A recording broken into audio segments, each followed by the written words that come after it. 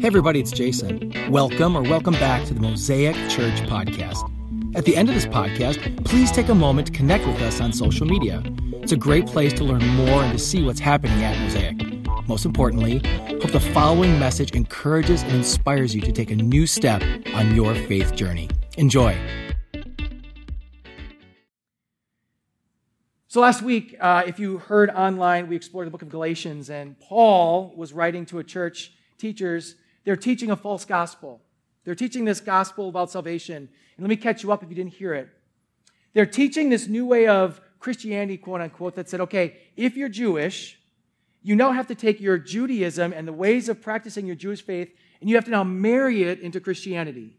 So you can follow Jesus, but you have to follow all 613 Mosaic laws, 613 laws, plus now you follow Jesus, and that's going to give you salvation. In the book of Galatians, Paul is extremely firm. He uses firm words, even a little bit of sarcasm we're going to hear today in the scriptures.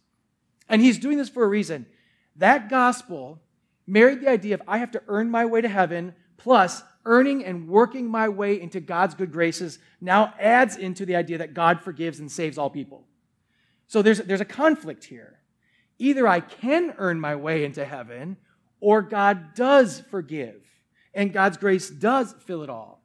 So when Jesus came, he came and started preaching this new thing. And he says it in Matthew chapter 5, verse 17. This is the New Living Translation. Don't misunderstand why I've come. I did not come to abolish the law of Moses or the writings of the prophets. No, I came to accomplish their purpose. The law that was given was set up to expose sin.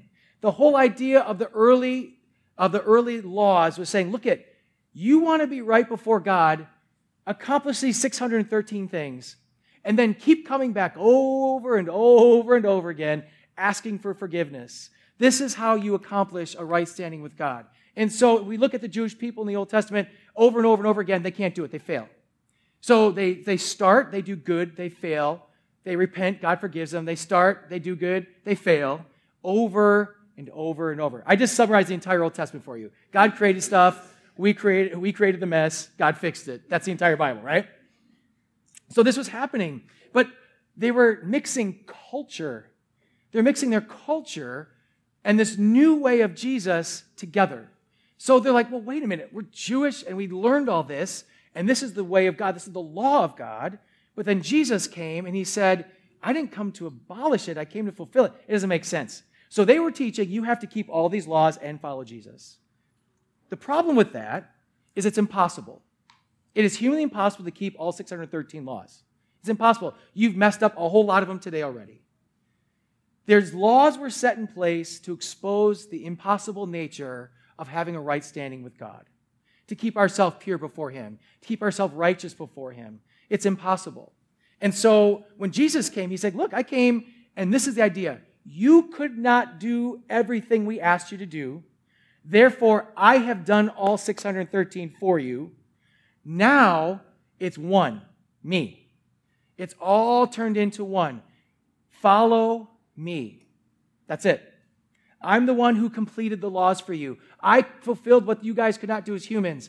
I am the answer to it. So when you do this, there's a shift. It shifts off of the laws onto Jesus. And the shift now makes it simpler. But the shift moves away from what we do in our faith in Christ, and it goes into simple faith. It's not what we do, it's the simple faith. Just believe. It's too simple. It's too simple. It's got to be more complicated than that. Maybe if we really study the Bible more and we go to seminary and we Bible study ourselves till we're blue in the face, we're going to find that there's actually something else in here about salvation. It's not. It's just faith in Christ alone.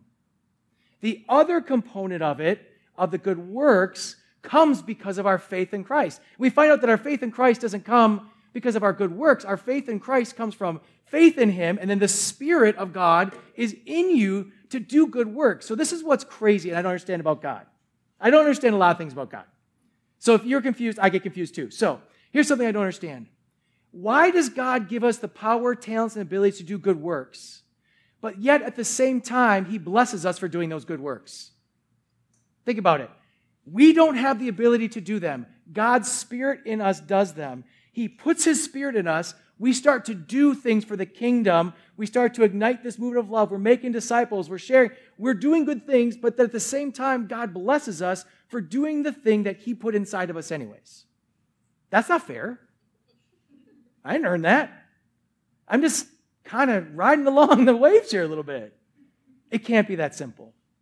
No. It can't be that. There's got to be something else in there. Like if I'm really, really work hard, maybe if I just did my quiet time every single day, and every single day I'm reading, and I say, God, aren't you happy with me now?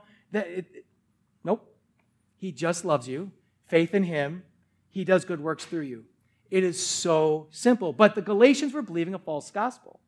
They were believing a gospel that says, I'm going to do good works, and I'm going to follow Christ, but if I'm not doing good works, I'm not following Christ.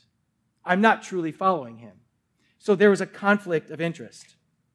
This brings us to our passage today, Galatians 3, verses 1 through 9. If you guys have your Bible apps, phones, iPads, whatever, feel free to open those up. We do not have Bibles under your chairs because once you get your COVID all over them, but feel free to use your own phones, and we'll have it up here on the screen as well. Galatians 3, 1 through 9. Paul starts out by saying, hey, stupids, you foolish Galatians, who has bewitched you?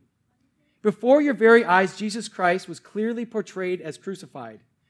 I would like to learn just one thing from you, sarcasm. Did you receive the Spirit by the works of the law or by believing what you heard? Are you so foolish? After beginning by means of the Spirit, are you now trying to finish it by means of the flesh? Have you experienced so much in vain, if it really was in vain? So again, I ask, does God give you His Spirit and work miracles among you by the works of the law or by believing what you heard? So also Abraham believed God, and it was credited to him as righteousness. Understand then that those who have faith are children of Abraham. Scripture foresaw that God would justify the Gentiles by faith and announce the gospel in advance to Abraham. All nations will be blessed through you, so that those who rely on faith are blessed along with Abraham, the man of faith. Paul starts, what are you doing? Like, what? Who fooled you? Like, guys, you are not this stupid, right? Like, those are some firm, old, 2,000-year-old words there. Like, what are you doing? You made all these steps forward. You knew the living God. You heard the simplicity of the gospel. And now all this, you're throwing it away. Verse 2 brings this boom. He says, okay, please, why don't you tell me? Sarcasm right here. Like, I'd like to learn one thing from you, since you guys are so smart. Like, please tell me, did you start actually living a life that's different when you followed the law? Or did the Spirit come in you and you start doing new things because of God? You used to follow the law just fine. Nothing happened. All of a sudden, Jesus comes. Now the Spirit's on you guys, and all these miracles are happening. And so you have evidence of the Spirit in your life, but you're saying that you got to add the law back into it? They were fooled. And here Paul, this church, said, man, guys, it's so simple. Why are you making this more complex than you have to? The Word of God is so clear. But inside of us, we have this tendency, like, I bet you feel somehow, some way, you've got to earn your way to God to like you. Like, I got to work at this thing for God's love. And depending on your background, your family background, how you grew up, were you loved as a child? Have you gone through someone who says they love you, but it didn't work out? Were you in an abusive relationship? All these things that could be in your background starts to say, God just can't love me. I've got to earn my love. Maybe you're a student right now, and you're saying, like, I worked so hard to get those A's. I have to earn those A's. A's mean success. And then if your parents, you come to your parents like, look, I didn't get all A's. I got A's and a B. And they're like, well, that's not good enough. And they start to reject you as a student or one of the kids in school. But you start to say, wait, I got to earn their love. If I get A's, then I'm loved. Something inside of us is we've been working to try to find that love. But we don't need to.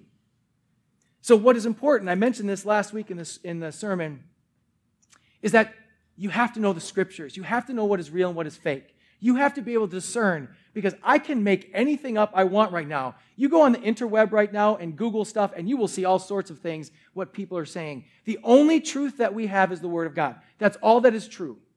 The Word of God. No one should speak something different than what the Word of God says. That is truth. Now, there's interpretations, and sometimes you take different ways of things. Understandable, but understand this. Anybody who says something is true about God outside of Scriptures, you test it with Scriptures.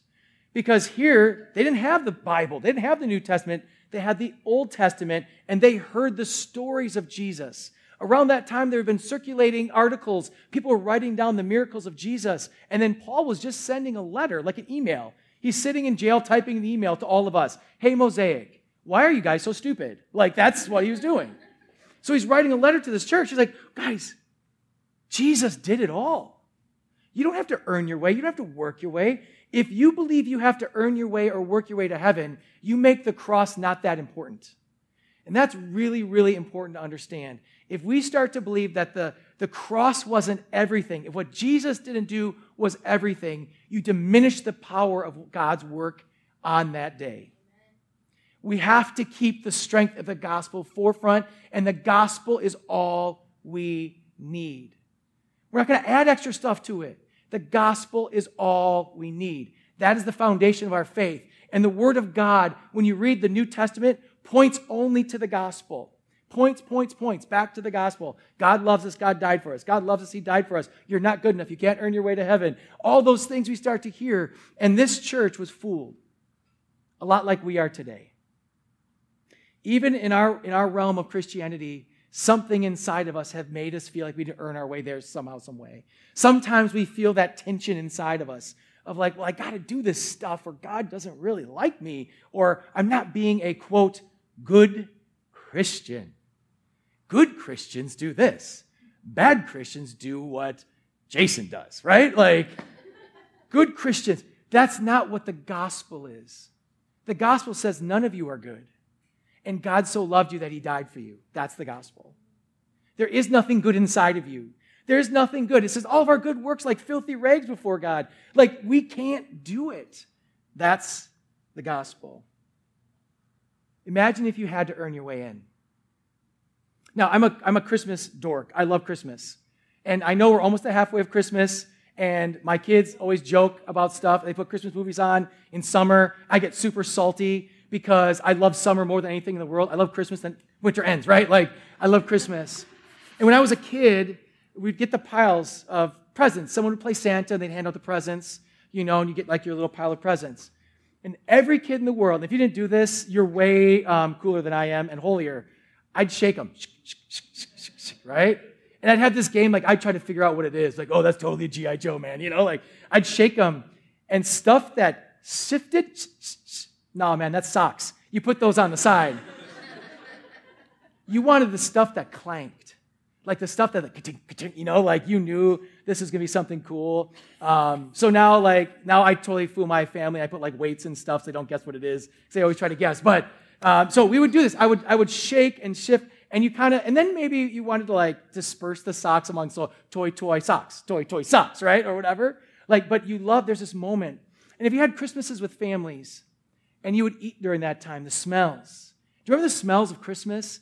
The tree, the cinnamon, the turkey, ham, whatever you guys have. You could this smelled the whole house. There's all this joy and all this laughter. We're having all this fun. And as a kid, it's like just electric energy, like you can't sit down.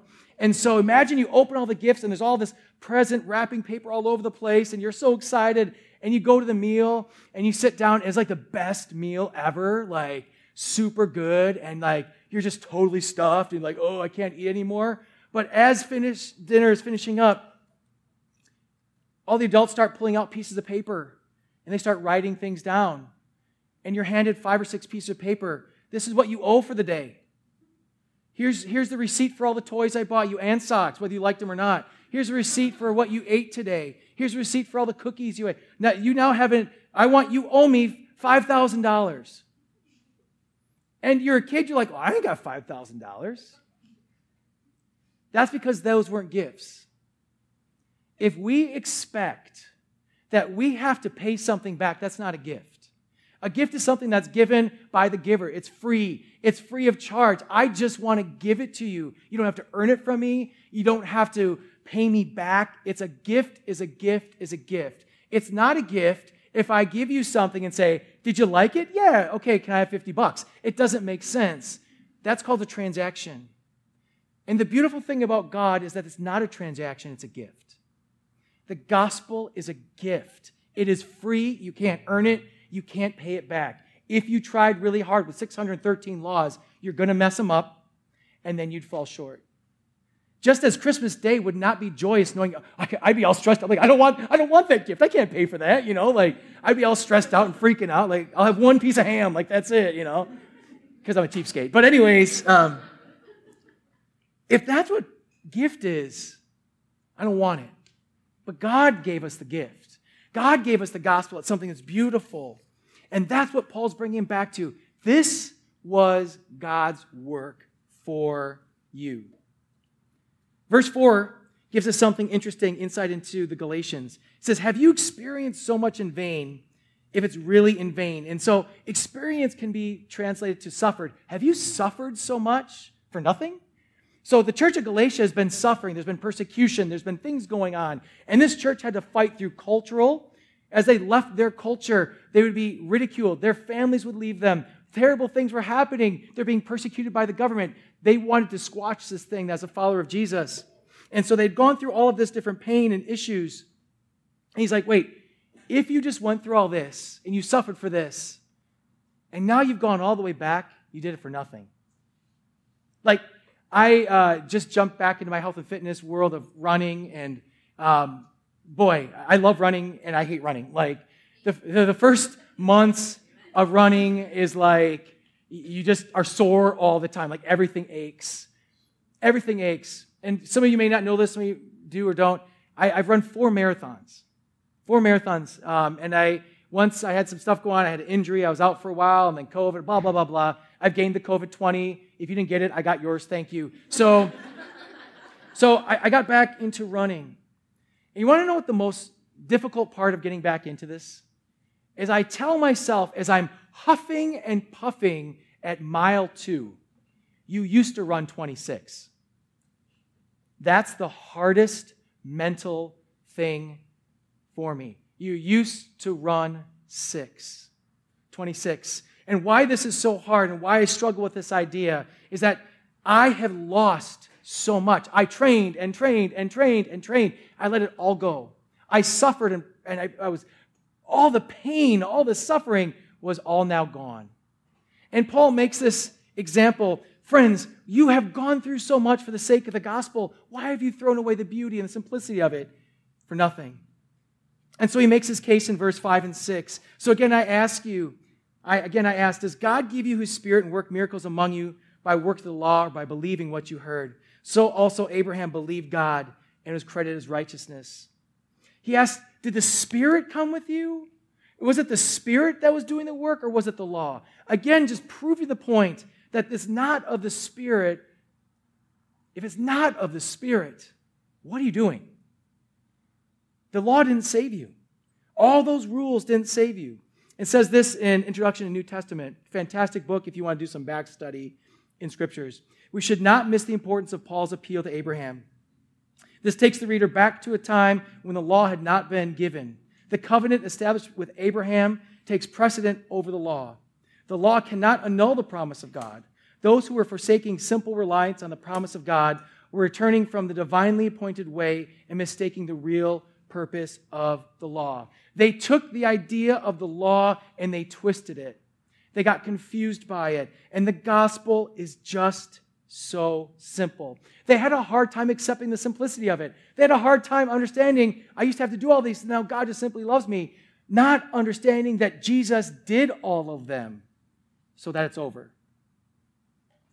Deep down inside, do you really think that God loves you? Deep down inside, do you really think that you don't have to earn your way into his love?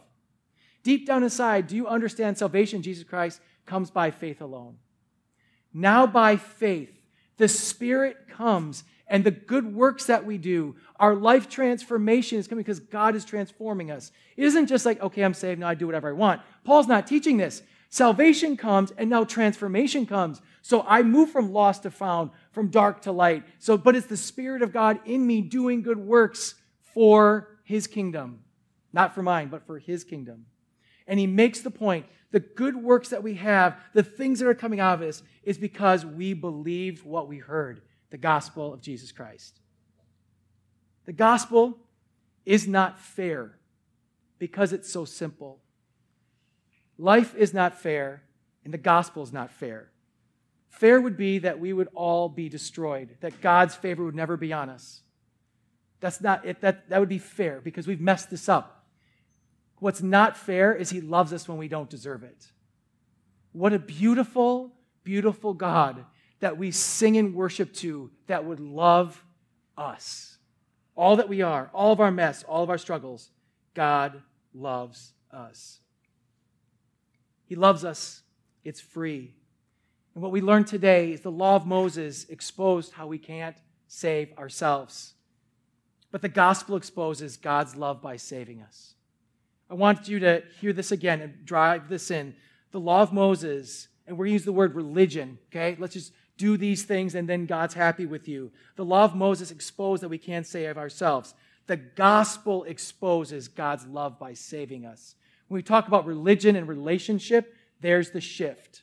Either I do good things or I'm not good, God loves me. It can't be both at the same time. Now our good works, God's just pleased in us. He just pleased, loves us, and then blesses us for what He's doing through our lives. But it all starts with obedience. Do you really believe God just loves you? And it's that simple. It all comes down to this. Are we trying to earn our love, our acceptance, our salvation, or are we just loved? Friends, it takes the pressure off of us. It changes the narrative when you believe God just loves you. Because now I live my life for Him out of love, not out of fear. I don't live afraid God's going to turn His back on me. He said He never would do that. I now live my life in freedom, and I now express this love into the world because I'm one of His kids. It's all I am. I'm just one of His kids. I'm just Jason. He just loves me. I don't deserve it. He just loves me. The true gospel is so simple. Do you really believe it? It's easy as just faith in Jesus Christ. The Galatians didn't, but Paul, in his harsh words, corrected them. Once again, thank you so much for listening. If you live in Southeast Wisconsin, we would love to connect with you at our weekend gathering. For service time, directions, and to learn more about our vision to ignite a movement of love that transforms our community and the world, visit us at mosaicwi.com.